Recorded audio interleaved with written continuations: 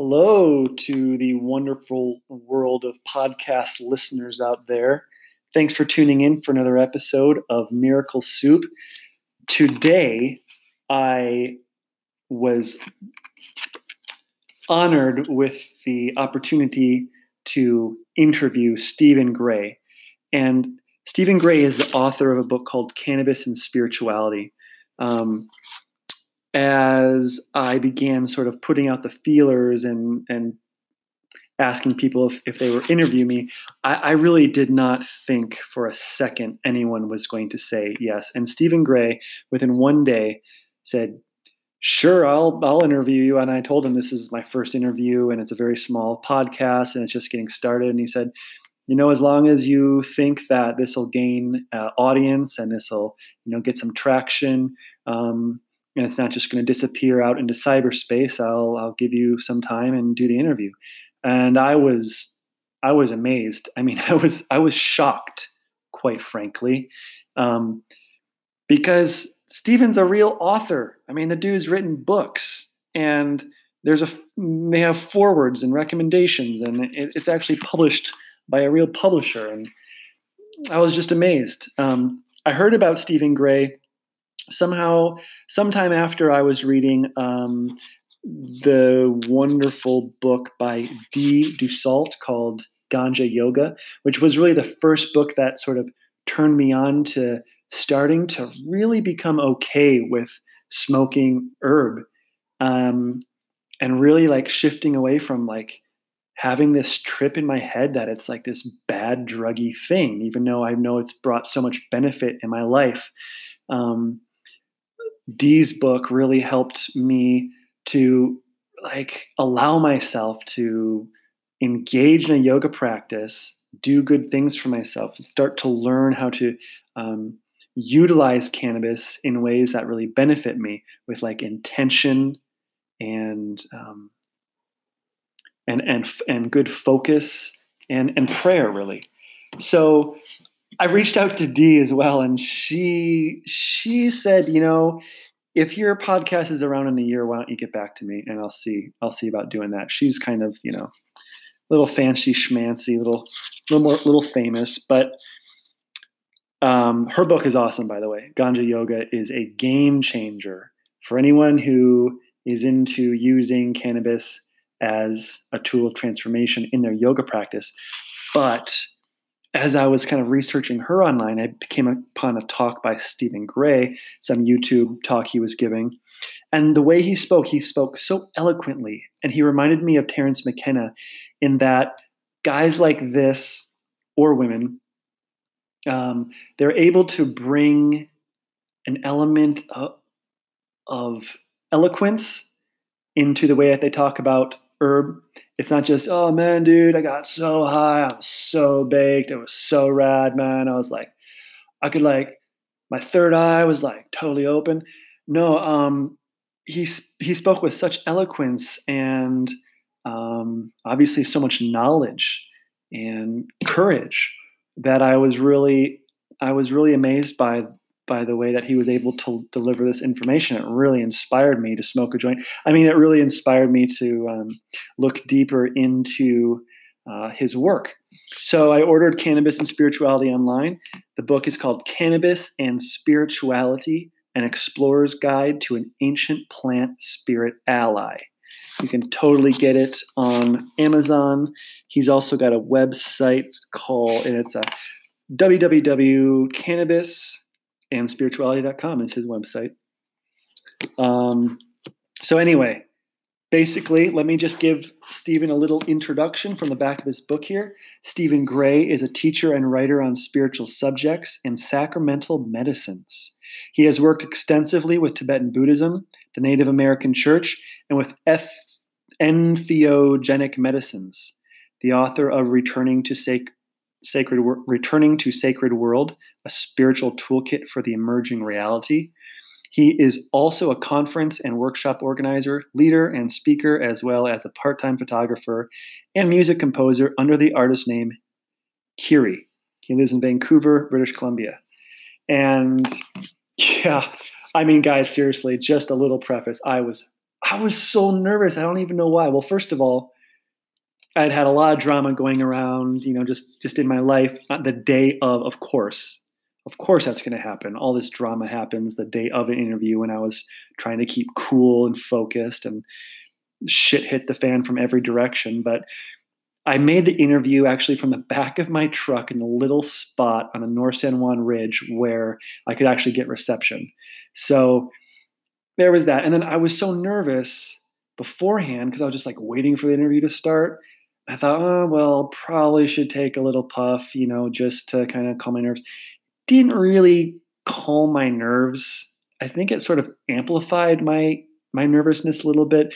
Not that that was bad. And you'll notice as the podcast, as it goes into probably the 20 minutes or so, is like I kind of get it. I chill out. I stop interrupting him so much. I just kind of let the interview take on a life of its own, the way that it wants to, and we just see where it goes. So yeah, there's a lot of great things in here, a lot of great information, especially for someone who likes to smoke herb and and somebody who might have some kind of inclination, like, wow, there's really is a sacred element. Maybe you've been exposed to the Rastafarians, the way that they use it, and the Ital culture, or maybe you've been to India and you see how the sadhus use it. For somebody who has an inkling that there is something more to cannabis than just getting high and like getting the munchies, or like numbing out your feelings when you're feeling uncomfortable. For someone who has that like instinct that, oh, this plant is really profound and magical and transformative, and for someone who wants to learn more about that, this interview is great.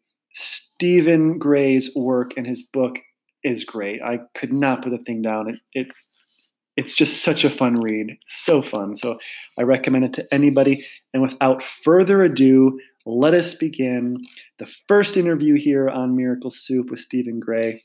I hope you guys enjoy it, and I hope also this is the first of many more enlightening conversations to help spread consciousness with regard to sacramental plant medicines, as well as conscious evolution of the human race. All right, guys, thank you so much for tuning in, and I will be at the other end of the interview with a few closing remarks. Aloha. Stephen, thank you so much. I really appreciate you doing it. No problem. Hey, I was wondering if we could just start with you. I want to give a little bit of background to listeners regarding who you are, but more specifically, do you actually make your living from teaching about cannabis and talking about cannabis and writing about it and spirituality and that kind of thing? No.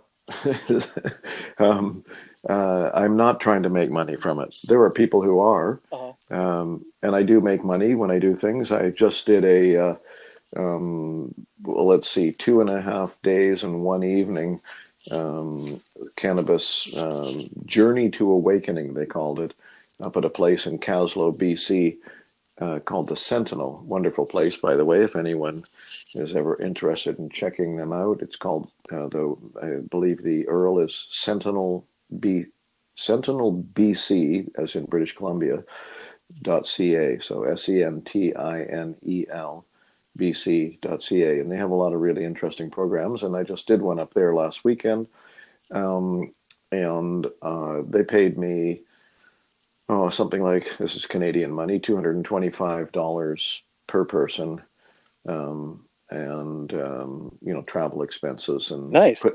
put me up and fed me and all that stuff. So, that happens. But I'm not creating a website to try to promote myself. I'm at a point in my life where I just kind of fall into things, really, more than anything. Yeah.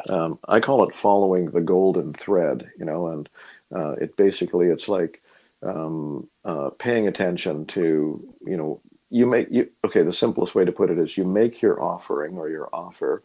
In this case, it was the book, Cannabis and Spirituality. and and then you participate in the you ride the golden thread, so to speak. But the golden thread part of it is like just the naturally existing energies that develop over time. Yeah. So pretty much everything I do, as far as these kinds of ceremonies, is where people have found out about me. I generally say yes to interviews, so there are things on YouTube and so on. Yeah. And then they write me and they say, could you come to Edmonton, Alberta, and do a weekend ceremony there? Sure, let's talk about it. Yeah. Yeah. So no, And but there are people. Have you heard of Daniel McQueen? no, Where do you live, by the way? Nevada City, California, Northern California. Oh, okay, yeah. Daniel's in Colorado, Denver, perhaps. And he's been, for over 5 years, he's been very active in leading cannabis ceremonies and doing therapy work with it, like individual counseling and private sessions and a number of things. And I don't know for sure, but I suspect that's how he's making his money, actually. And I know a couple of other people that are trying to pursue that avenue. As I say, I'm just kind of, riding the golden thread. Yeah. Yeah. Well, maybe their golden thread took them to the universe supporting them doing that work. Yeah, very possibly. Yeah, I was just Yeah. thinking about that yesterday. I was thinking as I was reading your book and thinking about, maybe reaching out to some of the contributors to your book. I was thinking, wow, it's just like following a thread. It's like, where is this Hmm. going? It's Yeah, it's kind of like that. You uh, you act on intuition, you act on curiosity, you respond to energies coming your way and feel them as they come into your space, and either run with them if they feel right and don't if they don't. yeah. Yeah. When was the first time you smoked weed? Or Huh. Well, over 50 years ago, to be honest. I was a teenager, adolescent. And even though I had no idea about it being any sort of a spiritual or sacramental medicine, when I look back on it, and I didn't also feel like it was something that changed me much at the time, but when I look back on it, I would say it did, because it showed me another kind of mind. yeah, It showed me there were alternate perceptions available. I hadn't tried any of the psychedelics at that time. Um, the only mind altering substance I had worked with up to then was alcohol. yeah, Um, as a somewhat irresponsible adolescent. yeah, But cannabis changed perception significantly, and I found that fascinating. And then I won't describe the very very first experience, but over the next couple of years, again, still not thinking of it as a spiritual medicine particularly or anything like that. And then I did start trying LSD and a couple of other things that other psychedelics, but mostly LSD actually, but or acid as we called it. But well, it's lysergic acid or lysergic whatever yeah, 25, LSD 25. Anyway, um, I noticed certain things in certain situations that just came up. I noticed. I mean, I've always loved music, and I've played music, and I've taught music, and that sort of thing. And cannabis really taught me how to listen to music, or taught me depths of listening to music and levels of appreciation for music that I had not previously discovered. So that was one thing. It also I credit it for teaching me how to dance. nice. I came of age at a time when free of dancing had become popular. Like up to that, previous generations always danced in couples, unless it was performance dance of some kind, like ballet or modern dance or whatever, or show dance. But for dancing, like going to a dance club or whatever, in previous generations previous to mine, people always danced in couples, even if they weren't like touching, they were facing each Yeah. other, doing Well, whatever it was. But my generation went, well, wait a minute, you could just dance. You don't have to have a partner. So I got really into that. But the first time that I discovered that I could do that was when I was at a small club that was playing Celtic music, and I was with some friends, and I wasn't particularly out. I was kind of shy actually still when I was a teenager, and somewhat physically reserved that way. enthusiastic, but somewhat shy or physically reserved. And then we were at this club, and there might have been a beer mixed in, but there certainly wasn't much of that. Maybe a beer, but we'd had a couple of puffs, and so they were playing this, Irish reel, da da da da da da da da, or whatever, Yeah. and I felt like I wanted to get up and dance to it, and I got up on the dance floor, and I started just spontaneously doing, kind of, what would you Like call it, Irish jig. pseudo Irish step Yeah. dancing, right? Like not real Irish step dancing, but my version of it, Yeah. and having a wonderful time and feeling really free. And I walked back over to the table, and my three or four or five friends all sitting there with their jaws on the floor going, where the hell did that come from, Stephen? Yeah, it's like the leprechaun spirit jumped into you. Yeah, yeah, and and then the whole next number of years, I went to lots of dances with the hippies, Did you go to and those? I would just get out on the dance floor and let it go, and it was really wonderful experience to do that. I still feel that way. I'm getting a little long in the tooth now, and I'm pretty loose actually, and I don't go to clubs, but sometimes I'll put on music at home or headphones or whatever, and I'll just get into it. And my body's quite sort of loose like that. In fact, when I do these cannabis ceremonies, I really encourage people to loosen up the body and get that kind of Kundalini serpentine sexual kind of, not directly sexual, I'm not trying to create an orgy or anything, but Right. like I just noticed that most of the people I work with in these ceremonies, they're it's like, I guess the grossest generalization is that white men can't dance. Right. you know yeah, so people from our cultures, these sort of northern white kind of cultures, need to free up that serpentine, whatever, sexual, sensual kind of free flowing, Yeah. the way a lot of black people, don't mean to overgeneralize, but black people have, for the most part, been freer and looser with all that, and some other cultures as well, but we could learn a few things by that way, that are actually really valuable, because it's connecting you into your body and helping move energy more. Yeah. Yeah. So that's kind of a long answer to your question about how I kind of got started. And I always thought of it as sort of like the little brother, to the big psychedelics back in those Uh-huh. days. And it wasn't really until, I went through a period where I wasn't using anything like that much, because I was a student of Tibetan Buddhism under the teacher Chogyam Trungpa. Oh, I went to Yeah, Europa. I know about him well.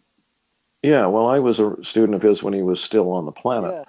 Yeah. He might still be, but Yeah. technically speaking, he passed away over 30 years ago, Right. and so I was around him a bunch in that time, in the early '80s, from '80 till '86 or '7 when he died, He and was. that nobody in that community was doing Yeah. psychedelics, or cannabis, except a little bit sly on the side kind of thing.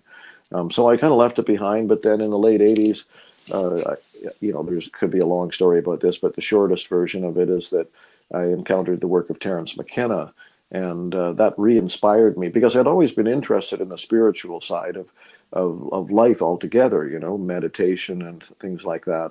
And I knew there was potential there with the psychedelics, but I didn't know anything about the traditions. I hadn't read that kind of material. I didn't really understand, the set and setting concept particularly. That's very important, and but then Terence put it together, put these sort of two apparently separate things together, spiritual awakening practice, and psychedelic or sacramental medicines that way, which he pointed out had been used for awakening and healing purposes for thousands of years in traditional indigenous cultures. And so I was like, aha, okay. So that kind of led me on the path to today, and eventually to the book and that sort of thing. Stephen, what would you tell somebody who would benefit from cannabis when used in a good way? And what would you tell them if they're someone who's so entrenched in the reefer madness mentality and all the conditioning and are just so closed off to the benefits of it? Like, do you just walk away from that, or what do you say to someone like that? Well, one answer that comes up on that one, is um, yeah, as you said that, it reminded me of a teaching that the Buddha is reported or reputed to have shared with his students or whatever, his monks and so on, which was um, there are, it's just a number, but it's kind of a marker point or whatever, 49 levels of aspiration, Mm. so you could assume that, number 49 or whatever side end of that scale is the top end would be the people that have some inkling that they really want to completely wake up to truly who they Yeah, are, right? yeah, And then other people going down that scale would have less and less sort of ambition or desire or passion for that sort of full awakening. And but basically what he said is you teach to the level that you meet. You don't try to teach above that level in particular, right? So if a person is not open to learning about this, I'm not going to communicate anything to them. They have to be interested. yeah. That's how it works. I think more importantly, if I may say so, to the question you're asking, rather than the reefer madness people. Okay, so that's another issue. That's like you start showing people through a variety of ways, not directly, but through the culture, which is what's happening with cannabis now, Yeah. that it is actually safe and it has these medicinal benefits and so on. But I'm not going to walk in and talk to somebody who's, kind of in the grip of, what you call the reefer madness attitude, that that cannabis can be a spiritual awakening substance. They probably don't even know what spiritual awakening means in a real way, let alone that cannabis could be involved in it. So we're not really talking to those people particularly, Yeah. other than trying to gain further legal recognition for the plant by making a proper case for it. The people that are more likely to be influenced, or where that's a possibility, are people who already use cannabis but still don't have an inkling of its spiritual power, and that I encounter quite a bit. And those people often are curious to find out more, and some of them come to my ceremonies, but they really are. They find themselves really surprised at how deep and how powerful this can go when you're really focusing in that way. We often I like to do day long ones. Um, not just I'll do evening ceremonies as well, and then we're just smoking a little or using a vaporizer. So it's just inhaled cannabis. But the day long ones, I bring in an edible, and in fact, I've started including a very very small amount of psilocybin mushroom, Nice. just as an offering. They don't have to do it, and some don't. Uh, But basically, I have these little chocolate mushroom chocolates that are carefully measured out at 1/4 of a dried gram, um, uh, and Microdose. that's just, in my understanding, that's just above, technically speaking, that's just above microdose level. Okay.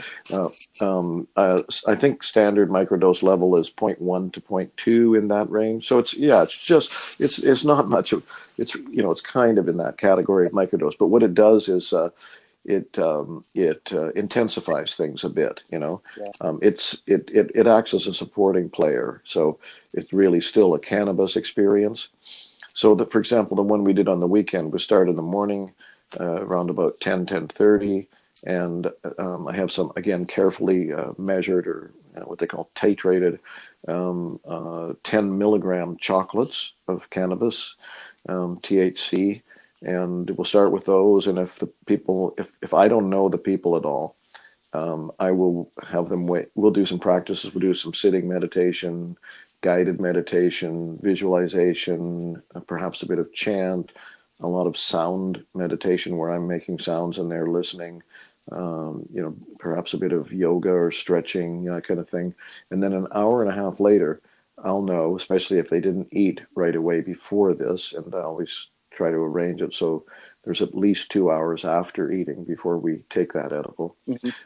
At the hour and a half point, it's not going to go any farther. It's not going to get any more powerful, the edible. And then we start looking at, are you ready to go a little deeper? You want to go deeper with this? Then you can try another edible. We'll have some puffs, which will really get things going, and then these small mushrooms, chocolates. And then what happens is, I work with people. Occasionally, I throw out a little, nuggets of guidance or whatever, and we just keep going cycling back through these kind of practices that I just mentioned over the course of the day until about 4:30 or 5 o'clock, and and then doing top ups of puffs once in a while to kind of keep the energy level up. Hmm. And people report, then we have sharing sessions, and people go, "Oh my God, I had no idea that cannabis could be this strong, Wow. and opening. It has its own way. Obviously, Hmm. it can be as powerful as the so-called major psychedelics, but it also has its own kind of feminine quality that is different. It can ease open the doors of awakening in a way that may not be. It can go as deep as far as just relaxing into, what I like to sometimes call the peace that passes all understanding. That's an old phrase attributed to Jesus. But it seems, if you relax with it, if you don't resist, it has this kind of warm, uh, hard to describe, but both powerful and gentle at the same time quality. Whereas, a similarly strong dose of something like ayahuasca, I wouldn't say has a gentle quality for the most Well, part, although people can land on, a sort of a deep, peaceful opening with that too, but it tends to have a more electrified quality. yeah. So, yeah, so in other words, again, answering your question from a few moments ago, about how do you communicate or reach people, they have to be open to having these kinds of experiences, and then you create the right kind of container for them. And then there's writing, of course, but again, no one's going to pick up cannabis and spirituality unless they have some interest in both cannabis and spirituality, right? Yeah, exactly. Yeah. Um, yeah, that brings me to this sort of one of the themes of your book that I picked out was that cannabis is an amplifier, and so it seems like in every chapter it said that there's this quality Mm-hmm. of making things more experienceable in a way, Mm-hmm. and so I think that was one of the biggest things for me was going through with this kind of, oh, if I smoke weed I'm bad and I'm a stoner and I'm frying my brain cells idea, and shifting that to, well, if I use it with the intention to actually study and focus or make music or learn Mm-hmm. something, then Mm-hmm. it changes the entire eh, experience of the plant. I mean, it's totally different. Yes, Yeah. So absolutely. how do you, like, you're obviously really prolific. You've written numerous books and you teach workshops and you're a composer and photographer. And so how do you, um, is it an issue of discipline for you Hmm. regarding kind of like how much you smoke and how much you, how productive you are? Hmm. Yeah, sure. I can fire a few ideas out about that. Um, uh, so one aspect of the discipline vis-a-vis actual smoking for me is to limit it. And it kind of has a self-limiting factor for me. It's not the case for everybody. Okay, so let me just try to, kind of wend my way through this. Okay. I know people who smoke daily, perhaps several times a day even, and are very productive people. That what it does for them, this is a very loose and general kind of explanation, and these people themselves might describe it differently, although one of them did describe it to me like this, and he's an extremely productive guy. I won't mention his name, just out of respect for his privacy, but he's a cannabis historian, and he's written several big books that involve immense amounts of research. And he every day of his life, as far as I know, he has one of these things that look like a food processor with a great big plastic, bag that comes up above it.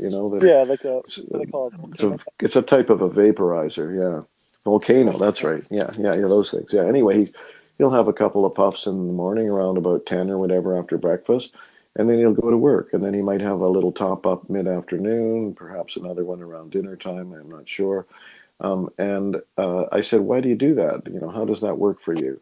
And he said, "It just calms him down a little and allows him to focus. It's almost like kind of like the organic version of Ritalin or something, that ADH people have. But it's also um, ADHD people, but it's also for him, this particular person.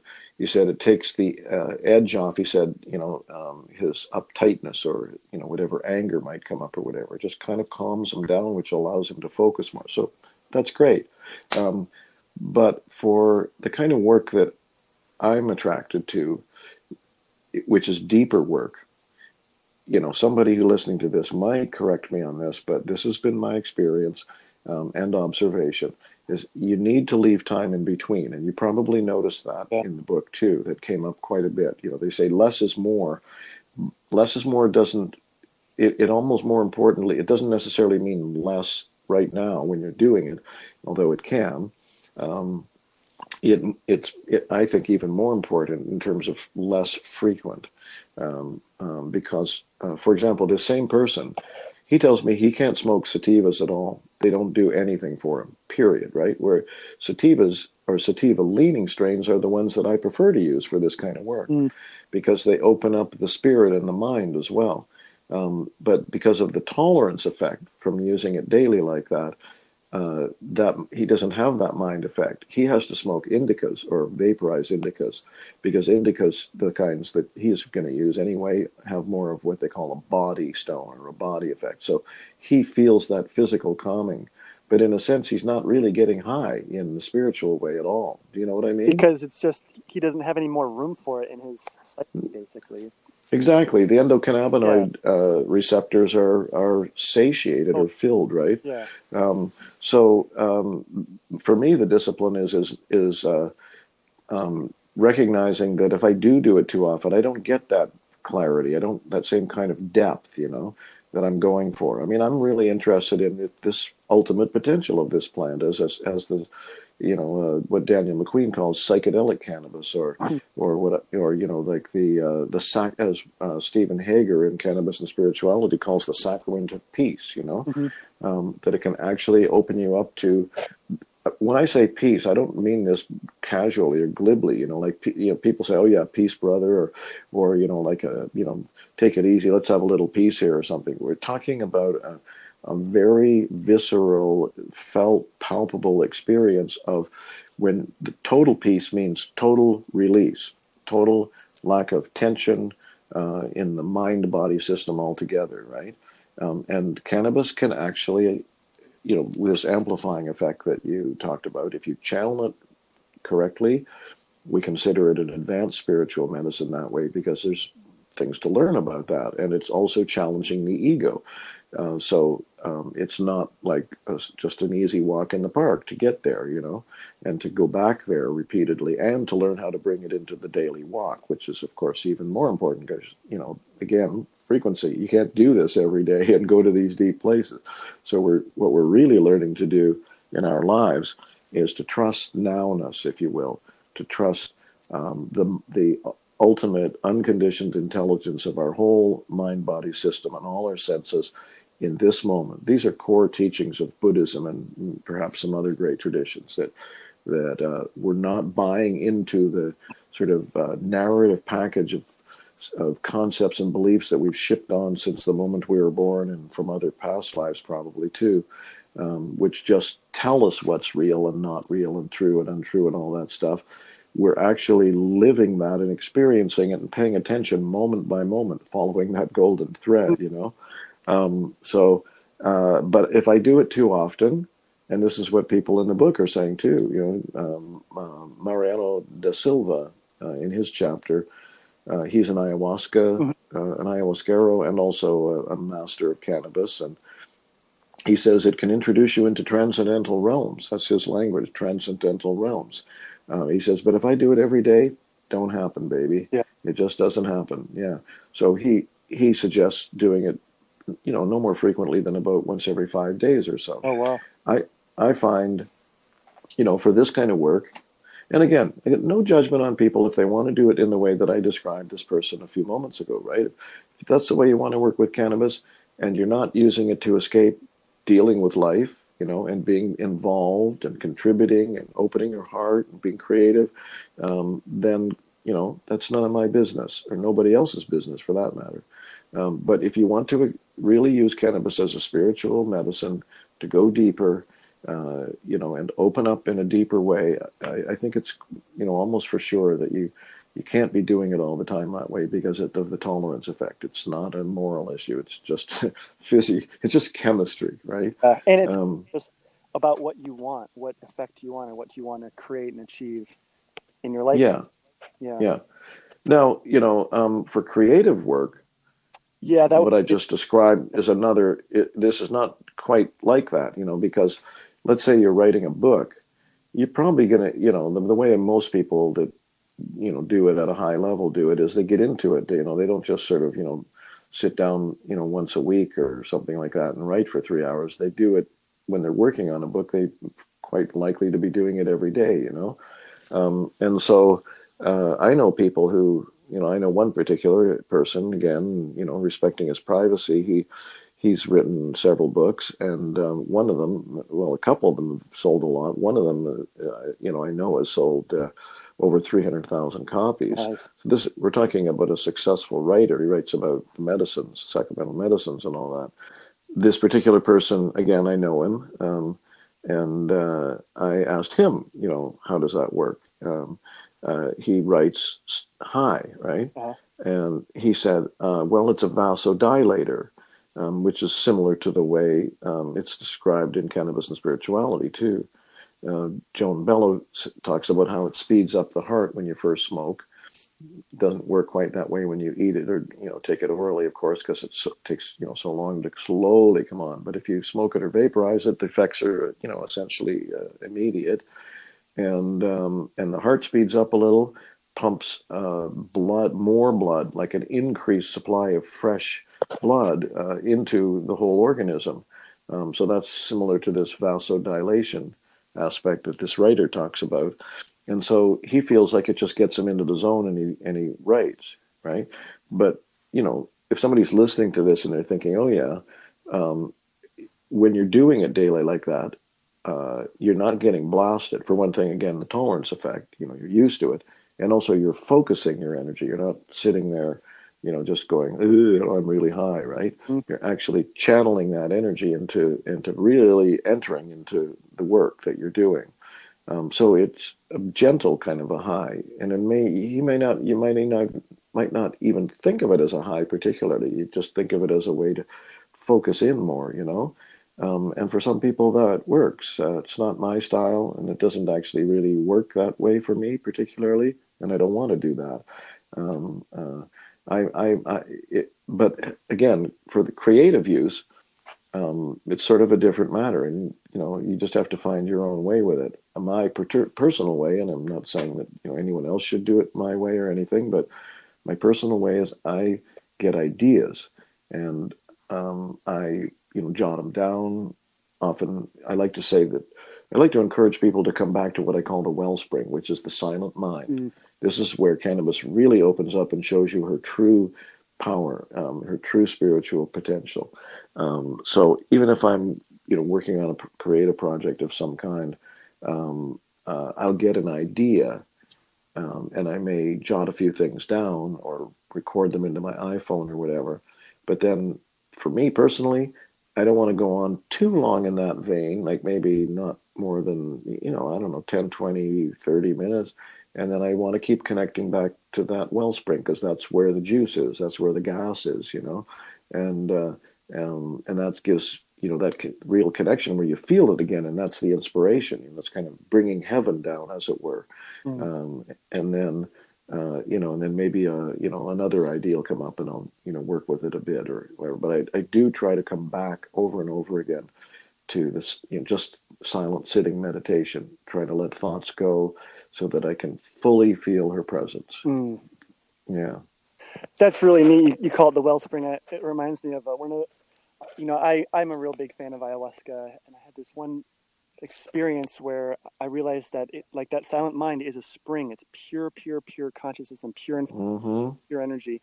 Then as you get farther away from it, it kind of gets littered with like little traces of this or that, and those are all like these thoughts and these limiting beliefs. But you can just go back to the spring and just drink from that pure place. Mm-hmm. Absolutely. Yeah. That's amazing that you had sort of a similar thing. Well, I work with, these other medicines as well, here and there, especially ayahuasca these days. Not doing it all the time, but I've actually connected with a local Santo Daime group. Nice. That's the Brazilian syncretic church that works with ayahuasca as their sacrament. And yeah, I probably do 4 or 5 ceremonies a year with them, roughly. Hmm. So that's, other than cannabis, that's really, and these small amounts of mushrooms included with cannabis sometimes is kind of, my medicine work these days. But, I've taken larger doses of psilocybin in the past, LSD here and there. I was involved in the Native American church for about a dozen years with the peyote sacrament, and that's very powerful stuff. Um, but cannabis, um, as I say, has this potential too in its own, kind of warmer, gentler way. Language is always tricky and everyone's experience is different anyway, but And it's also um, accessible, it's what? more accessible. Oh, yeah, that's a key point. Yeah, It's accessible. You may have noticed in the book, I borrowed a term from one of the contributors, Jeremy Wolf, who refers to cannabis as the people's psychedelic. I love it. I, Yeah, I like that term, and I borrowed it and changed it a little, and I've been calling it the people's plant. Um, just to take that little edge of, the word psychedelic off for some people. I just call it the people's plant because it's not just a psychedelic, obviously, right? yeah, So it's the people's plant in the largest sense. It's like nobody, no authority has the right to tell us not to use that plant, and we can use it for relaxation, so-called recreation, just enjoying things more. We can use it for a wide range of medicinal benefits. We can use it for creative stimulation, um, uh, and though none of those things are necessarily completely separate from using, distinct from using it as a psychedelic. I mean, pardon me, a spiritual, deepening, empowering medicine, but that too, obviously, right? yeah. Yeah, yeah. Let alone food, clothes, fuel. I mean, building materials. Well, yeah, yeah, yes, indeed, yes. Pardon Yeah, me, didn't mean to neglect those. Yeah, yeah. yeah. So it's the people's plant. But when you talk about this pure spring, this wellspring, the term I've been using, uh, it's the idea that when you come back to silence, this is a key teaching of great spiritual masters have understood this, right? And through religion sometimes, the inner mystical traditions, some traditions like Buddhism is mostly, well, it was originally more of a mystical tradition, and it becomes an everyday or Sunday religion, culturally as well. But there's a very strong, deep inner mystical kind of, thread through the history of Buddhism, and all the other religions have that as well. And Islam, it tends to be this. It has in the past, at least, been the Sufis, and the Sufis.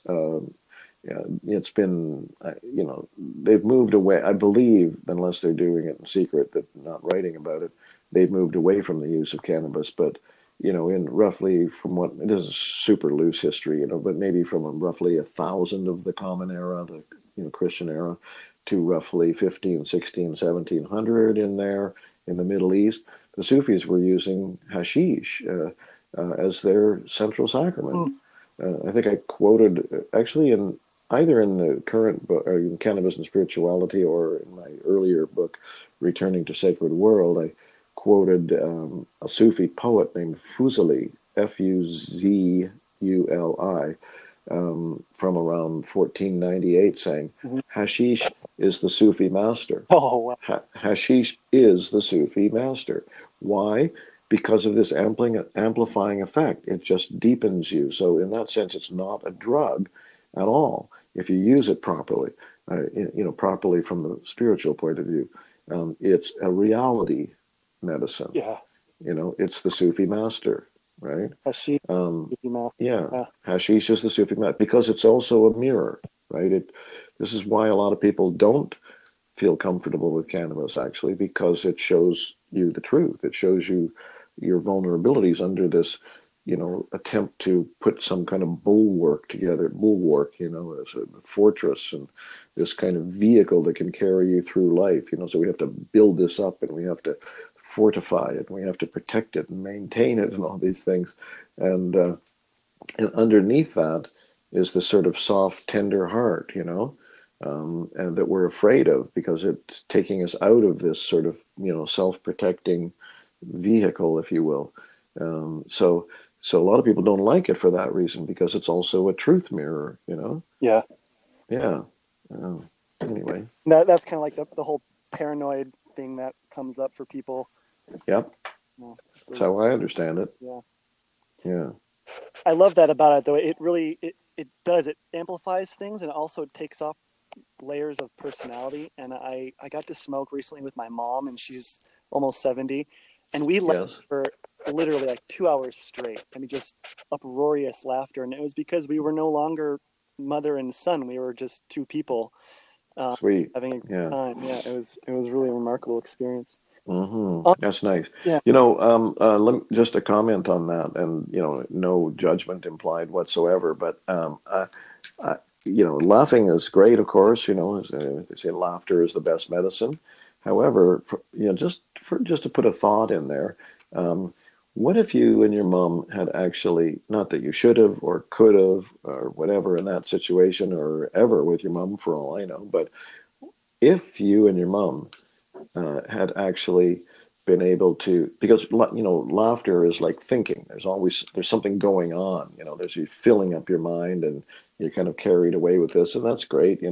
But what if you and your mom had been able to actually just sit in silence, even for a short period of time, 15, 20 minutes, and practice meditation, and the kind of meditation where you just watch your thoughts come up and let them go, and just totally, because laughter, isn't a particularly relaxed thing in a sense either. Like there's a lot of muscle activity going on there, right? times, yeah. Yeah. So, like, what if you had been able, just as an example, right? What if you had been able to, two of you, just to say, okay, why don't we just sit down and do some silent meditation for 15 minutes or something, or even put on some very, very spacious music and just listen to it and not think and see if we can get out of our heads and just enter into it, because that's the other aspect of this silence, inner silence thing. It's uh, our thinking mind is what creates a filter, an obscuration between us and the phenomenal world. You could say the spiritual world as well, or the phenomenal world is in a sense no different. So people write about this, how you can become one with the object of your attention, right? And the way you do that, as I understand it, is that you let go of your head stuff, right? Yeah. And you just empty into that. So music is fantastic for that, or even just sound. And it could be any sound, actually. Well, maybe not any sound. Maybe not. A little difficult to do that with a chainsaw. Yeah. But I'll give you a quick example. I went to a concert one time with a friend, like a sort of a bowl-like theater with sloped seating, really nice kind of, somewhat intimate, probably 300 seats, something like that. Beautiful theater, nice acoustics and all that. And we had some quite strong cannabis just before we went in. We stepped out, like 20 minutes before the show started. The band came on, and had like two or three puffs each. And when we went back in, he had to go to the bathroom, and I think he went and got himself a drink or something like that, pop or whatever. And so I was left alone sitting in this theater and kind of like right in the middle of all these people for about 10 or 15 minutes. And so there was nothing going on. They weren't playing any music on the sound system before the band came on. There were just 300 people softly talking to each other. And so I was quite high. I mean, I was quite deep into it. And so I just sat there. A few thoughts came up, but also a lot of the time I just listened. I just emptied myself into the soundscape of that room with the people talking. And it was delightful. It sounded like a little babbling brook, a murmuring brook. And I thought, that's just God in the same way as complete silence is, if that makes sense. Yeah, I love that. I love that suggestion, Stephen, of doing that with my mom. I don't think I've ever just sat quietly with either of my parents. And in a way that's a gift that I could share with them because that's such an important part of, Hmm. practice in my day. The hardest thing to do is to empty into complete silence for most of us, if not all of us, right? Yeah. And that's why that's the purest, most powerful kind of meditation, in a sense, is to completely silence the mind with no crutches, if you will. In other words, no object that you're paying attention to.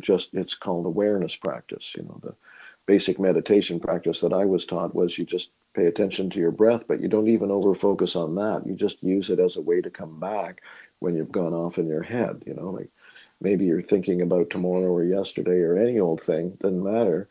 At a certain point, you might recognize, oh, yes, I've just been in my head thinking about this. At that point, without any judgment at all, as to the content of the material, this is much better than Christian moralizing, for example. It's not like, oh, I'm a bad person because I had a bad thought, or I'm a fantastic person because I just created the most genius idea. Mm-hmm. It's just let it Mm-hmm. go right there and then, Mm-hmm. and come back to using the breath that happens by itself as your kind of guide or golden thread or anchor back into being fully present in the moment, right? That's the hardest practice, in a sense. The hardest thing for humans to do is just let go of all that thinking altogether when you don't need to do it. Eckhart Tolle said, the thinking mind is something you should treat as a tool that you have control over. You pick it up when you want to use it for something, but don't let it rule you. If you don't need to use it right then, put it down and just be present. He claimed that he could sit for 2 hours without a thought. Maybe he could, and that kind of idea. But anyway, what I'm getting at is that entering into silence without the assistance, in the sense of an object to put your attention on, is, I think, the hardest thing to do. So, as an intermediary step, so to speak, having a focus of attention, a locus of attention, can be very helpful. And sound is really good for that, because it's right there. It's all in the now, right? Like what happened 5 seconds ago is irrelevant. It's like the sound right now. You just go into it. Another one that people might try that I particularly like, and I'd kind of like to go proselytizing on this one, is wind. If there's a strong enough wind for you to really feel it on your body, if you have, this is for me. I do this not whenever I can, but often it happens. If I'm out somewhere and I'm exposed, with the wind, I'll face the wind. If I have a couple of tokes, whatever, Mm-hmm. and then I'll just stand there and try to empty my thoughts and just feel the wind, coming all over me. And you can kind of hear it going by your ears. You feel it on your face and your body, your torso, your arms, your legs, etc. And some winds are just kind of like steady, steady, steady. But almost all winds have little nuances, and they're moving. They're not, they may seem like they're coming from one direction, but they're slight, different directions and coming at you in different ways. And I just found that a number of times a really exquisite thing to do. Just it's it's like you're dancing with a phenomenal world. You empty into it. So it could be anything. It could be the sound of a bird. It could be a babbling brook. It could be the murmur of voices. It could be almost anything that's not grating on your system that way. And maybe even those things you could get into as well, if they're not too loud. Chainsaws 2 blocks away or something. I don't know. But basically what I'm saying is that for people who may not really be able to handle just sitting in silence that easily, I would encourage people to at least try that, because that's where the pure power of cannabis is most present. But having a focus of some kind or another to get into can be really helpful as well. Yeah, I was wondering if you could just speak a little bit more. I'm amazed that you're an author. I don't know how authors actually put thoughts together into coherent works like that to share with people. Mm-hmm. It just amazes me. And I'm wondering if you could talk a little bit about your habits as a writer and how cannabis is a part of that process. Uh-huh. Well, like I said earlier in the conversation, I don't write high. I get ideas high and I jot things down. Or occasionally, later in a set. Okay, so maybe I should tell you how I generally use cannabis. For the most part, with variations, and also, it's really different if I'm doing the ceremonies. I will typically do it twice a week. because like I was saying earlier, anything more than 3 days at the minimum, I start noticing that sharpness and clarity and open space and ethereal kind of subtle. It's powerful, but it's a subtle thing as well, And as soon as you put something in there, even just picking up the guitar and playing, I don't notice how strong it is. It really does take being in that silence to connect with it at that level, and I really appreciate that capability of cannabis to be a non-specific amplifier. So my typical practice with it in an ongoing way is I try to get at least one time a week where I'm just alone and I'm sitting and I'm starting in meditation, thanking the plant, and I'll sit in meditation for a while. Thoughts will come, thoughts will go, but like I said, I use that practice that I was describing of just coming back to the breath. And then if I'm really keen on a project at that time, I'll maybe, as I say, go, jot down a few ideas or just things to come back to later. Like, I'll say, write about this, Mm. or I'll write a sentence out or something like that, or I'll record a minute or two into my iPhone in my voice memos, that sort of thing. But then I keep wanting to come back to it. Sometimes I'll want to go a little further with the creative stuff and actually focus on it for a longer period of time and then come back to the wellspring. So that's one way. And then the other thing that I often do, it probably only happens about 2 out of every 4 weeks on average, is a friend of mine who also appreciates cannabis in a similar way comes over and we play music together. But we make it into a kind of I guess I call it a ceremony light, doing it that way as well. So we sit in silence. We hit the gong, call it a ceremony. Sit in silence for a few minutes, dedicate the smoking to somebody or something, or prayers or whatever. Have a puff in silence or two, maybe. Sit in silence for another 5 minutes or so. Play music for say 3/4 of an hour to an hour, and repeat that process. And then don't really get into significant conversation until we hit the gong at the end, and then we have a little kind of, you know, just casual chat or whatever, right? So those Nice. are the ways that I tend to use it. I don't tend to do sustained creative work under the influence. Others, as I say, do, like that writer that I mentioned, right? But that's a light kind of a, getting in the zone thing. And I'm more attracted to the idea of using it to deepen my experience significantly in the moment. Um, so what was the other part of that question again? Can you It was refresh? the part about habits, Oh, right? well, I wouldn't offer myself as any kind of example of, good writer habits or anything like that. I know both from I'm always interested in that kind of thing with writers and Oh, anything good writers have to say about how they do it and so on. And so I occasionally read interviews, and I've known some good writers. And I think if you're a really disciplined writer, you do things like this fellow I know that would get up at 5 o'clock every morning and wrote for 4 or 5 hours. mm, Um, and that was it. And he was quite remarkable actually, because he was also an MD, this guy, and he was retired, so money wasn't an issue. He didn't need to go to work after that. This is mm. when he was in his late 60s. He'd been writing all his life. He was actually a poet. Was he a poet laureate or playwright laureate or something from Singapore originally? Yeah. Um, but he moved over to Canada and was actually a neighbor of mine. And in any case, yeah, that's what he did. He was super disciplined, and a lot of writers are. I don't know. Have you ever heard of Tom Robbins? Oh, of course. Yeah, well, he's one of my faves. Yeah. I read an interview with him where he said, I don't know what time he started, but he wrote every day till noon, and that was it. And so he can actually have a very enjoyable, relaxed kind of lifestyle if that's what you're doing. I mean, Tom Robbins was making enough money from his writing, and he didn't need, to have another job or anything. And the same with my friend Go. His name was Go, or Po Sing, actually, Go Po Sing, Chinese name. Anyway, these are people, they write, they get up and they do it when they're fresh, so that, it's not my way of doing things, because I just don't do it like that. I'm not that disciplined. And I'm not writing all the time anyway. I mean, I haven't been writing a book since, that book. And I only wrote 4 or 5 of the chapters in that book anyway. Yeah. The first book I wrote was all my writing. And that was, I had just left a longer career as an elementary school music teacher that I did for 20 years, and so I had a pension and some other little monies coming in here and there, and so I didn't need to go to a job or anything. So that's what I did for a year when I first left that job.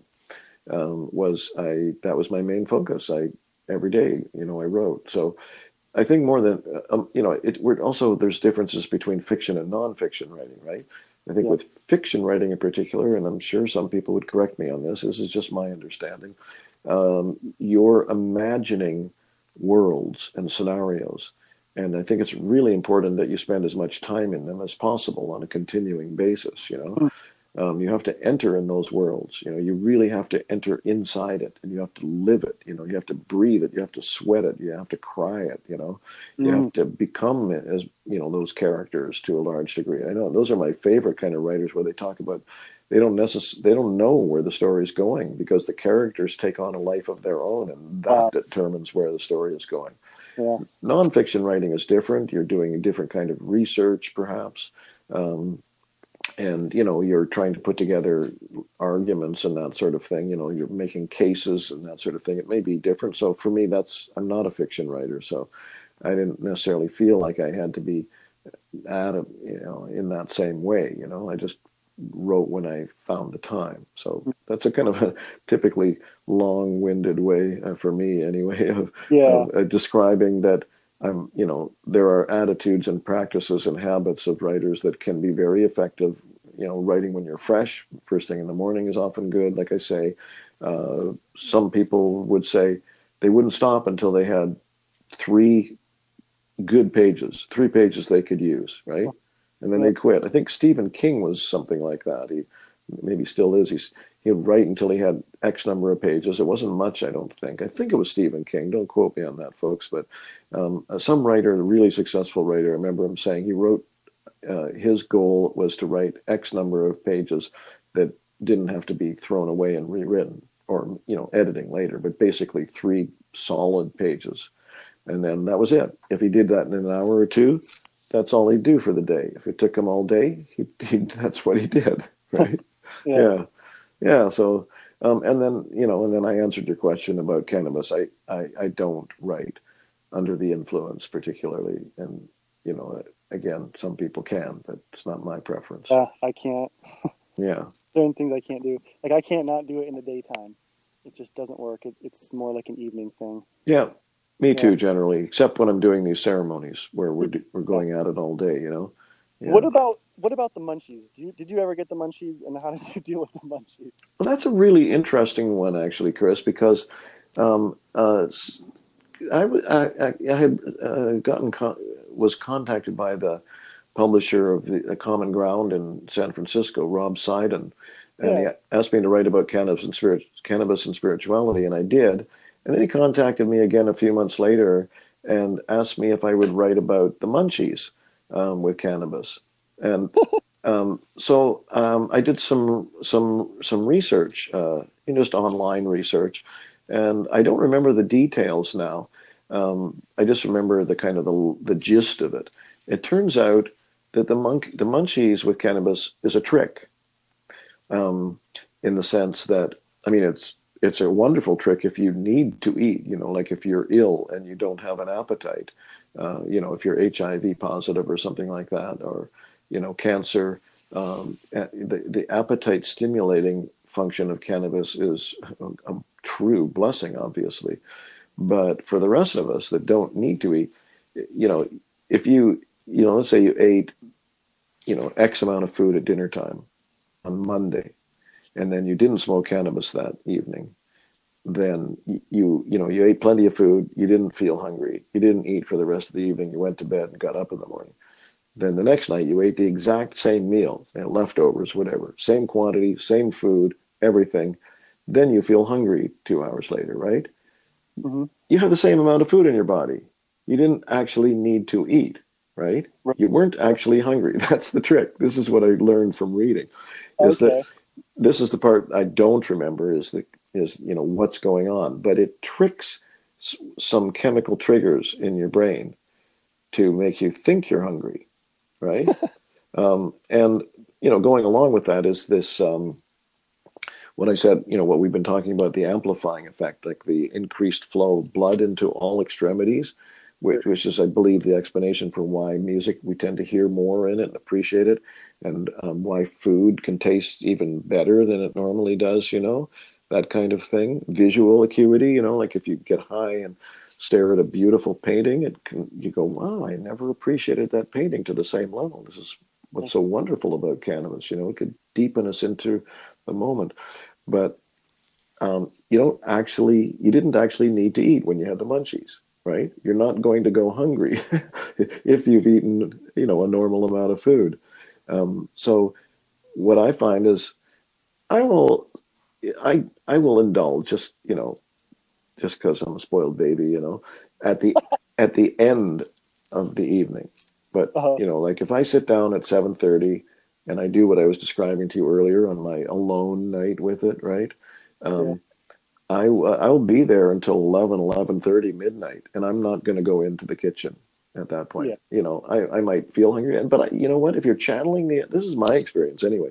If you're channeling that energy, in the way that I've been describing during our conversation, I don't tend to notice the munchies anyway. And there's what you might call a little discipline involved in that for some people too. Like the munchies come up, it's a trick. You don't need the food right then. You just have Right. a desire. It gives you the desire because of these things we're talking about, the trick that it plays in the brain. There's words for it that I read for this article, but I don't remember any of them at the moment. Um, and I never will if I don't read it again. Um, but there wasn't a biological, physiological need to eat there. It's just a trick of the brain, so to speak, and as I say, the enhanced amplification of sense of experience, right? So if you let that go, and people may have noticed this with hunger in general, anyway. I notice if I get hungry and I don't eat, I tend to forget about it.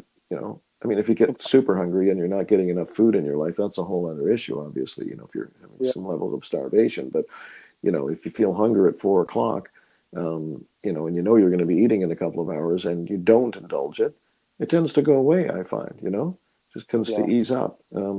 So, same when you're working with cannabis. If your intention is to be with it, stay with it. You don't need to go and have that thing. And on top of that, that's another aspect of it too. This is Sean and Steve in the Cannabis and Spirituality book talk a little bit about this. Um, Oh, the Himalayan salt, right? well, no, that's for adding yes, it is that discussion actually. Yeah. But the Himalayan salt is instead of having some food, right? Because Ah, it raises your electrolytes a little, and it maybe takes away that desire. Um, but what Steve or Sean, I think, said in there is that if you eat food, like solid food, and especially if it's fatty and or sugary, it's going to significantly dampen the effect of the sort of spiritual opening, airy, ethereal almost quality that it's kind of a refined energy that you tune into with cannabis or can tune into with cannabis. It's going to get rid of that. Plus you're in there doing something instead of sort of staying with, working with it as a spiritual ally in that sense. But nonetheless, I mean, in the kitchen, you're in making things and blah blah and distracting yourself. But more importantly, it's actually going to bring you down. And in fact, if you want to come down, eat a bunch of fatty and sugary food. you know, sugar. yeah. People tell me oranges will counteract the effects of THC as well. I haven't really tried that as an antidote. Huh. Um, and of course, CBD is said to counteract the effects of THC. But that's another issue for spiritual work. If you find you're in a little over your head, that you're having difficulty opening up to the power of that energy, ideally you want to keep working with that rather than just try to get rid of it, right? Yeah. Get rid of it. It's like trying to get rid of an ayahuasca energy or something too, right? You don't, you're there to learn something from it. You're there to change. You're there to expand. You're there to let go. So you want to breathe. Um, you want to breathe and work with that energy. Maybe move a little if you have to. But not try to mitigate it. So, hey, thank you so much, Stephen. I really appreciate it. You don't have a website, but I will talk about your book I do through have a website, Oh, you do? cannabisandspirituality.com. Um, .com. I neglect it for the most part. Occasionally, I'll add another article on there, but I don't pay a lot of attention to it. Cannabisandspirituality.com. Mostly, I keep the Facebook page group thing Okay, fairly active, by sharing posts that people send me and occasionally putting cool. putting something fresh on. Yeah. Well, it's an awesome book. I mean, I underlined so much I could not take my eyes off it. It was just really profoundly inspiring and enlightening. So I appreciate your work, and I really appreciate you doing this interview. You're most welcome.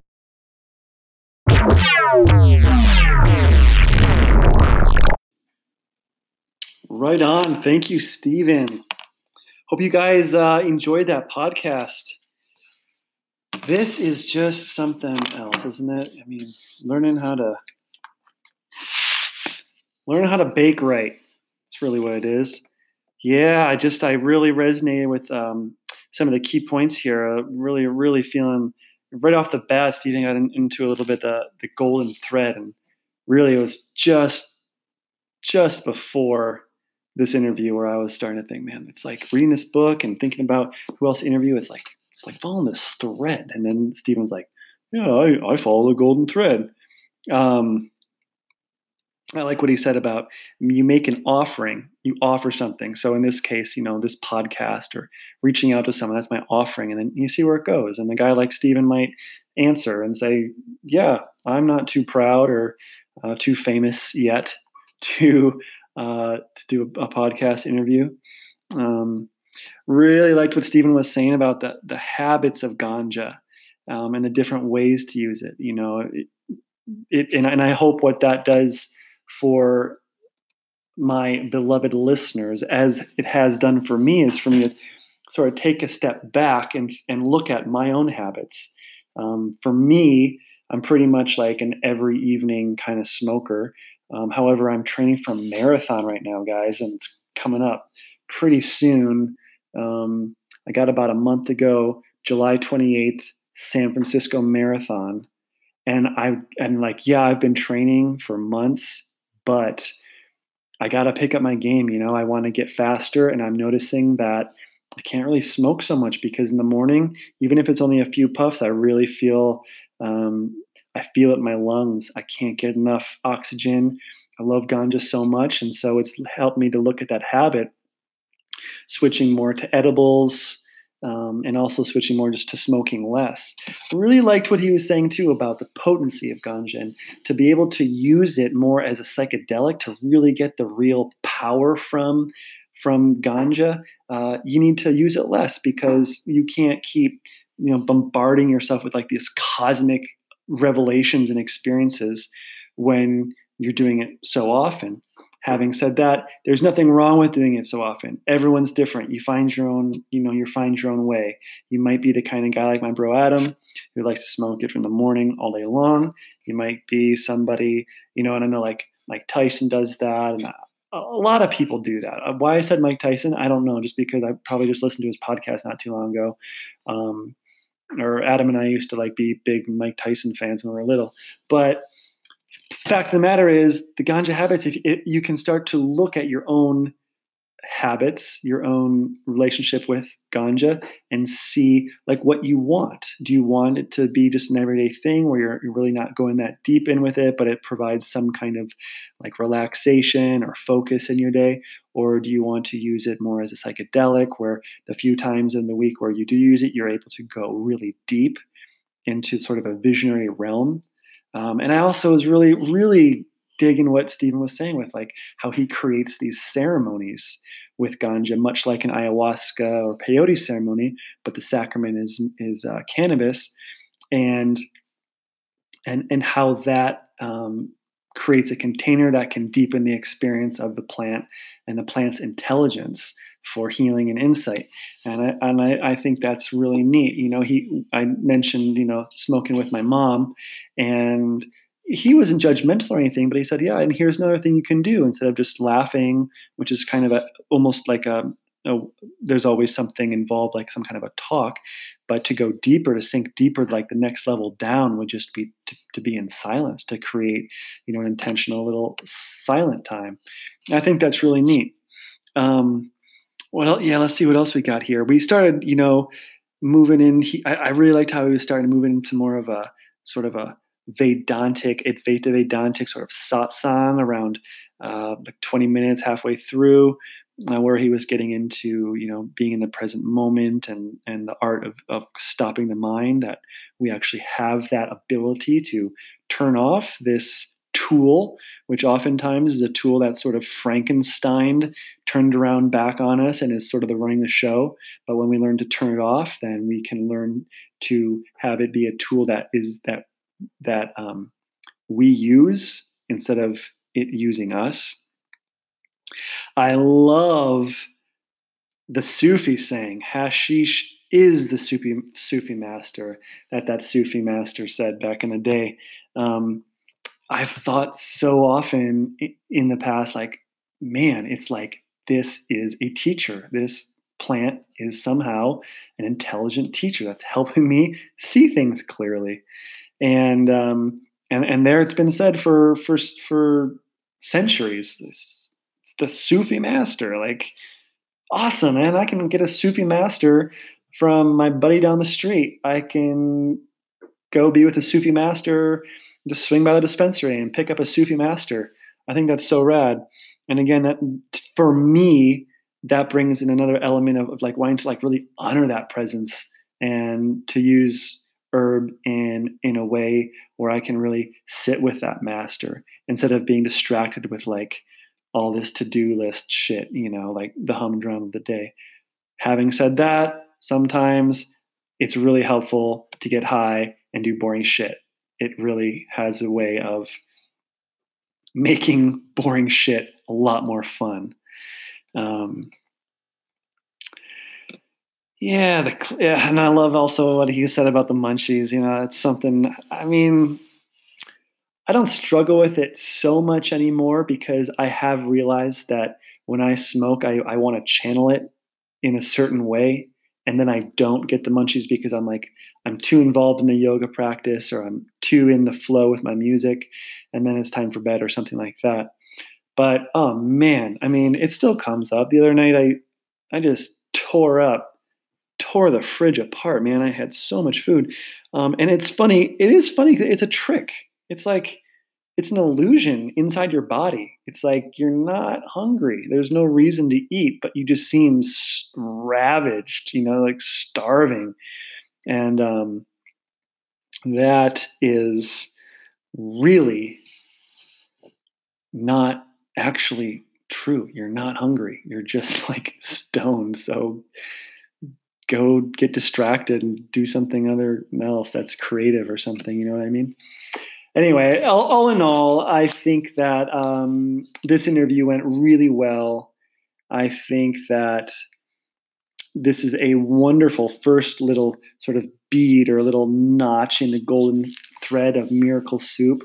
Not even the first. I mean, we've had the beginning episodes. We've had the different insights through the episodes. We had the first real interview with Adam, I'd say, Curing the Addiction of Misery, and now Stephen Gray. And it's just the sky's the limit. Who knows who it's going to be? I've got some great ideas for authors of and experts on microdosing and other practices. I'd really like to get some ultra marathon runners on here.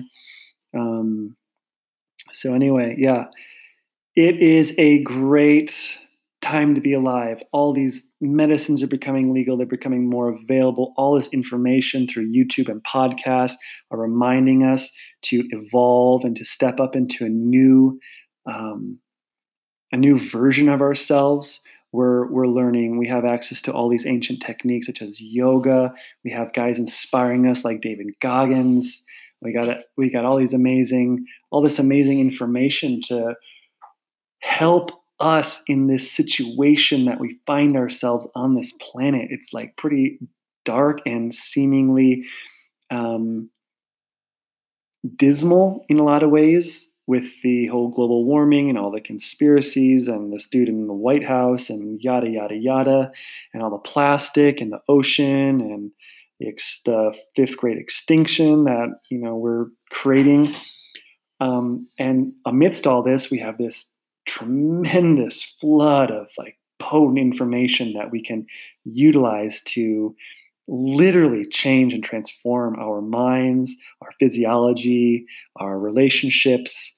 And it's just like, to me, it's just fucking fascinating. So hope you guys enjoyed this. Please, if you haven't already, and if this isn't like the worst podcast ever, go ahead and hit subscribe.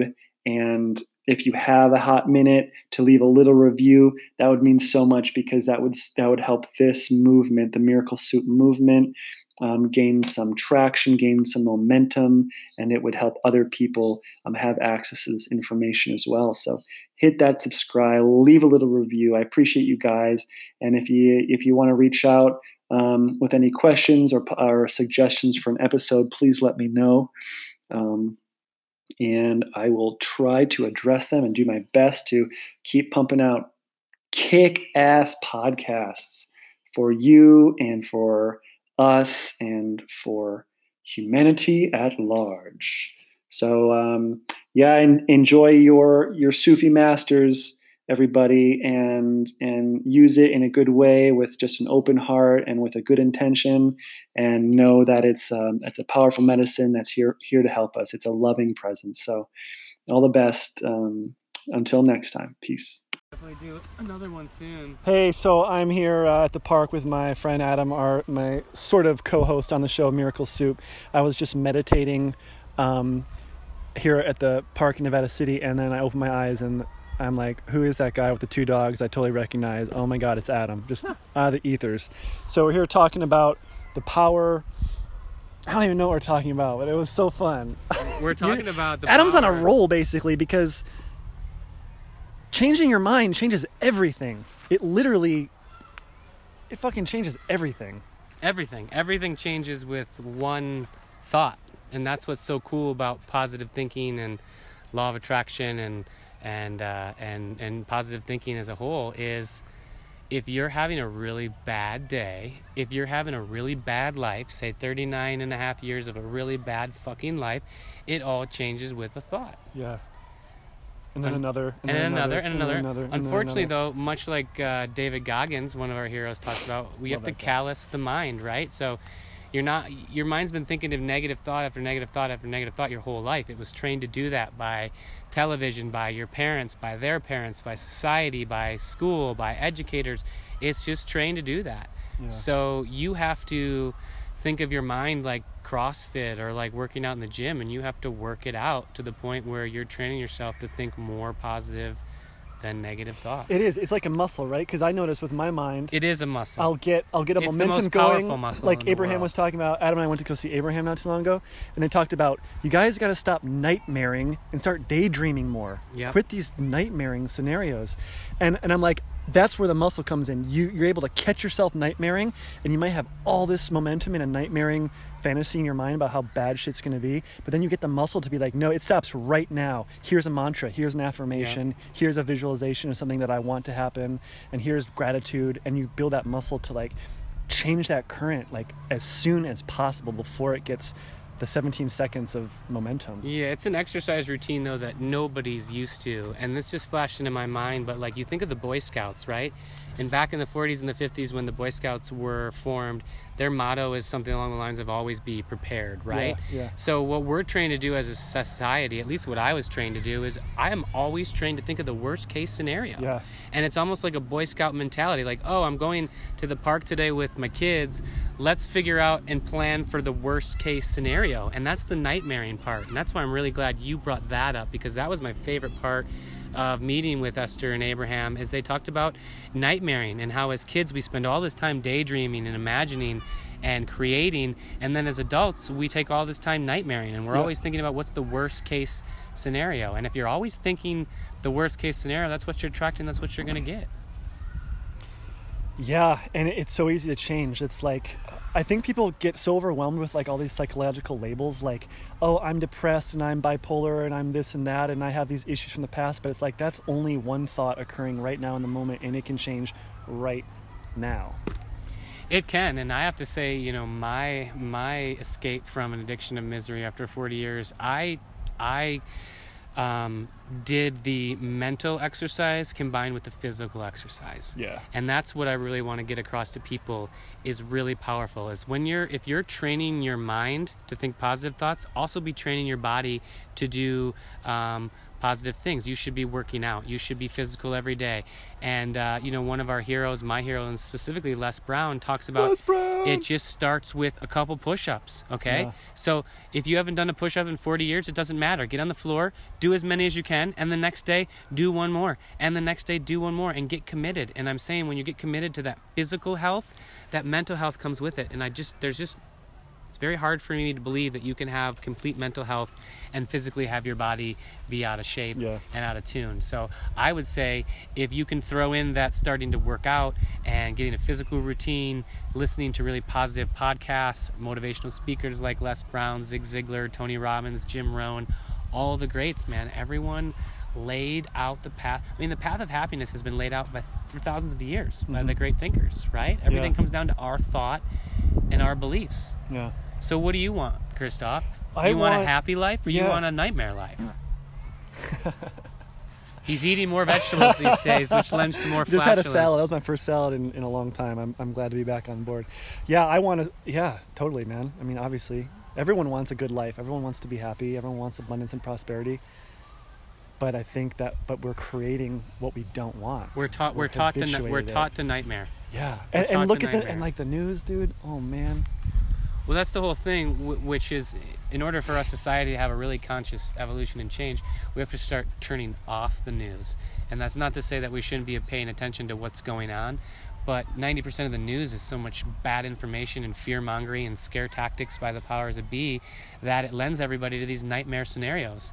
Like, you want to know why you're going to bed and you're nightmaring, or why when you're going on a trip with your kids or somewhere you're worried about a terrorist attack or something's crazy. It's because of you're digesting the news and the newspaper and the really nasty stuff in the media that's doing nothing but teaching you that this world is a negative and scary place. Yeah. And the fact of the matter is, this world could be a dream if you were willing to choose a positive thought instead of a negative thought. Yeah, and I think like one of the things that comes down to too, it's like the news and the media and the powers that be and like the voice of the world, so to speak, or the adversary, it's like always trying to convince you that there's a problem that has power over you outside of yourself.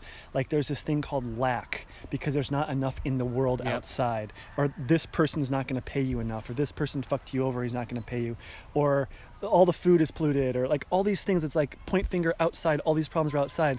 But what I love about like this, like the Abraham teachings and all the teachings that we're talking about, is that it points the direction to the real ultimate authority, the ultimate power is the source that is within each one of us. And that is the same source that's created the heavens and the earth and the stars and the plants and everything. And it's like nothing can trump that power.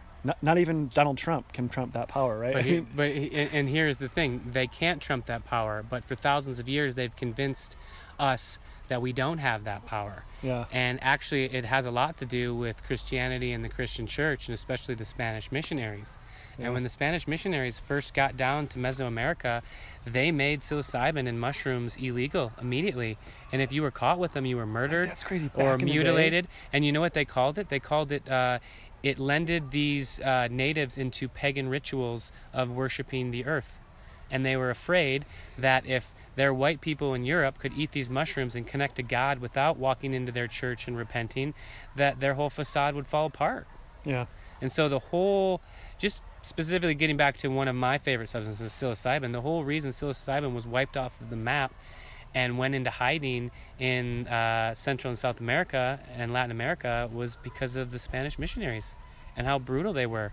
Okay. And how scared they were of these mushrooms and what they did to the people. And it's interesting to see how that belief has just been passed down generation mycophobia. The whole time. It's called mycophobia. Yeah, fear of mushrooms. It just gets passed down and passed down and passed down and passed down.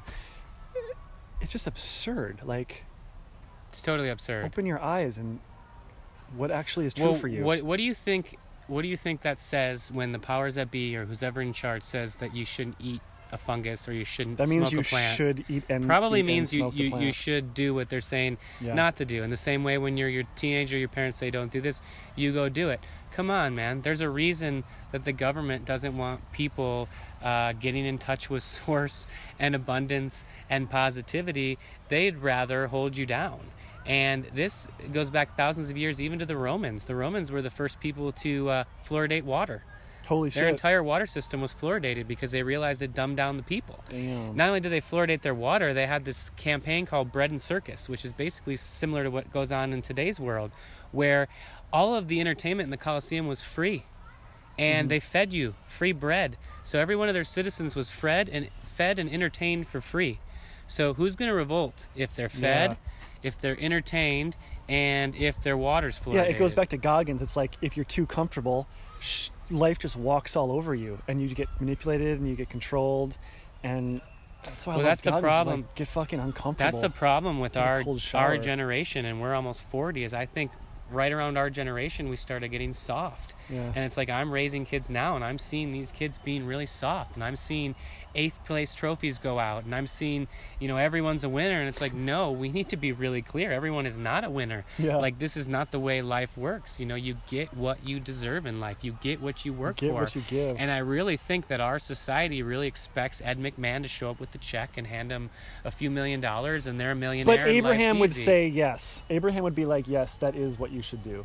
They're like more of on the current of just like relax. And I got you, but how many people are so in the flow that they can manifest millions of dollars at their front door without any hard work? Right. Most people are in the flow of the opposite direction of going against the flow and making. They're nightmaring. Yeah. Absolutely. Instead of daydreaming. You know what else I heard about the Romans? That actually, so I just got my hair cut, right? Everybody, you can't see it, but it looks badass. And I kind of did it because Adam did too, but the Romans would cut their hair because that's what they did to go to battle. Like, you didn't want your hair pulled. That's why I cut my hair. That's funny. I want to be a warrior.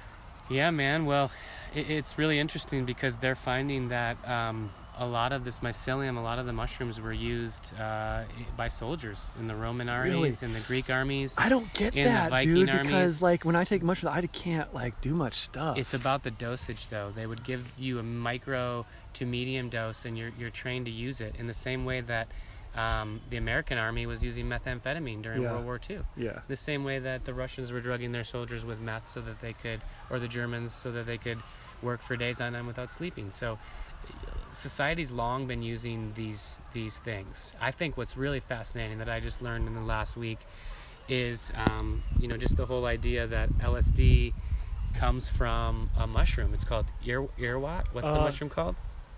Ergot. Ergot. E-R-G-O-T. And you've heard the story of how LSD was discovered and synthesized, right?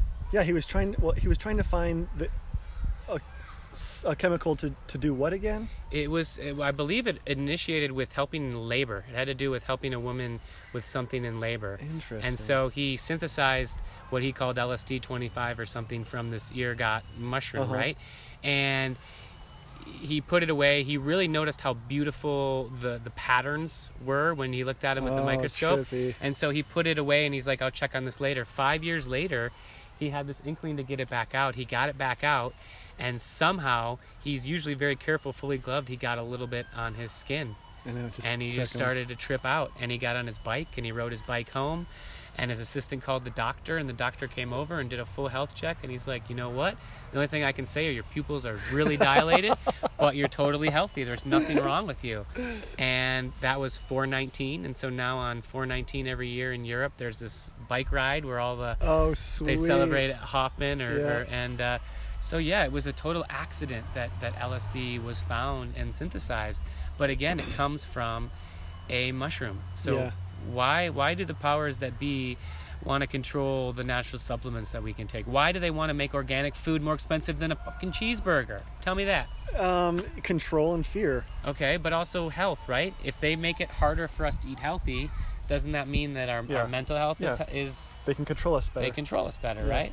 So, and if we take these substances and wake up from the Matrix program, then they can't control us anymore either. Yeah, and I saw this great quote by what's his name? The English actor. He's hilarious.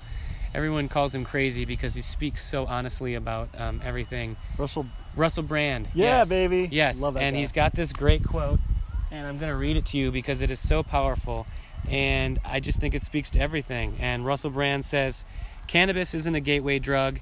Alcohol isn't a gateway drug. Nicotine isn't a gateway drug. Caffeine isn't a gateway drug. Trauma is the gateway. Childhood abuse is the gateway. Molestation is the gateway. Neglect is the gateway. Drug abuse, violent behavior, hypersexuality, and self-harm are often symptoms, not the cause of much bigger issues, and it almost always stems from a childhood filled with trauma, absent parents, and an abusive family. But most people are too busy laughing at the homeless and drug addicts to realize your own children could be in their shoes in 15 years. Dude, I got chills when you read that. Right? That is so true, man. Everyone tries to... That's what it is. It's the trauma. It cycles around. It creates so much pain that it's like the addiction to drugs or whatever it is that people are addicted to. It can be anything. That's totally a natural response to get out of that nightmare pain. Yep. That you don't know else know how to get. It's like a relief. And same thing with suicide. That's why people are driven to kill themselves. Like, how can you blame them if the pain is that bad? Why the fuck wouldn't you do something to change it? It's just that there's other ways to do it. You know, like you're saying, exercise, meditation, and, you know, certain plant medicines and all that kind of thing. Man. Yeah, absolutely. And people don't even realize the trauma in their life, I don't think, because it's like, it's covered up. You don't want to look at it. Sweep it under but the once rug, you get more aware through whatever meditation or the psychedelics or whatever it is, you start to have these memories of like, holy fuck. Yeah. Like, my whole childhood was like filled with like really like gnarly shit. Yeah. And whoa, I'm still carrying it around and got this anxiety and I can't sleep at night and whoa. And then you're able to heal it, thank God, because, well, there's God. Yeah. There's love. Yeah, absolutely. And I mean, if you look at the beginning of cannabis in this country 50, 60 years ago, and it had to do with you can get it, I can edit. With the Hispanic and the African American population, and they were the populations, the minorities, and the majority mostly using cannabis. And if you look at them, I mean, a lot of these people were treating trauma. You know, they were former slaves, they were unemployed, they had dealt with family members that had been murdered and lynched simply for the color of their skin. I mean, jazz musicians, Cab Calloway, all of the greats. I mean, it is coping to help with the trauma. And I have to say, alcohol does not help you cope in the same way that a cannabis or a psilocybin or something like that does. Alcohol distills your spirit much like it distills lavender or rose or anything. It's like somebody drinks alcohol long enough, it destroys your brain. I mean, they're finding in brain image scanning now that alcohol destroys your brain. Well, duh. I mean, we've known that. It tickles your brain. Why is alcohol the number one choice of drug in the world? Well, because... Why is it okay for people to drink alcohol anytime they want, for alcohol to have a non-child-proof lid when my cannabis has to have a child-proof lid? Why does alcohol and tobacco skip everything that now, let's say, a plant like cannabis doesn't? Yeah. I mean, it's because the powers that be know that alcohol brings you down. Adam, you got quite a soapbox here, man. You really... Well, I'm just pissed off. I'm just really pissed off that it's totally legal for people to be raging alcoholics and get behind their car and buy vodka at 9 a.m. on a Sunday morning, still drunk from the night before. Like, I'm over that. Like, why is that okay? Why is it okay for my kids to see beer advertising and alcohol advertising with pretty women running on the beach, every other commercial or advertisement on my Pandora? Like, why is it okay? As a cannabis entrepreneur, I'm not allowed to advertise cannabis in most publications or on the radio or on Facebook or Instagram. You can advertise that shit right here on Miracle Soup. No, I don't need to. What I need to do is I need to say enough's enough with this alcohol shit. Like, I'm over it. Like, alcohol has destroyed too many lives. And let's go back to suicide for a minute. I was thinking about my friend earlier today whose body I found after he took his own life, and that was alcohol related. Yeah, I mean, he was an alcoholic you make for years. Decisions when you're drunk. That's for you lose your judgment, man. If he wasn't drinking, I don't know that he pulls that trigger. Honestly, the worst judgment effect I think of cannabis is that it makes me like overly loving and nice. so that I'll like want to be like so loving and kind with people. Like, well, that's even really a drawback. But it's scary. Like, that's scary to the powers that be. Yeah. We don't want you to use a substance that makes you connect with your wife and play with your kids and be happy and get involved. We want to give you a substance that makes you beat your wife, neglect your kids, abuse your kids. I mean, enough. Like, enough is enough. Yeah. Alcohol destroys too many lives. It should have some regulations on it. And until people have the same opportunity to work with plant and fungus medicines, I'm going to be a big advocate against big alcohol and big tobacco, because they killed millions of people, including the grandparents on my parents' side who were addicted to tobacco and alcohol, and etc. So, dude, my battery's about to run out, so I'm going to go ahead and end this one. But thanks, Adam, for joining me on Miracle Soup. Isn't it funny when you're just kind of wandering out by yourself and the universe brings you to your best friend meditating in a park? You get this good stuff. Sweet, guys. Love you, people. Thanks for listening. Stay Aloha. happy. Choose a happy thought. Bro.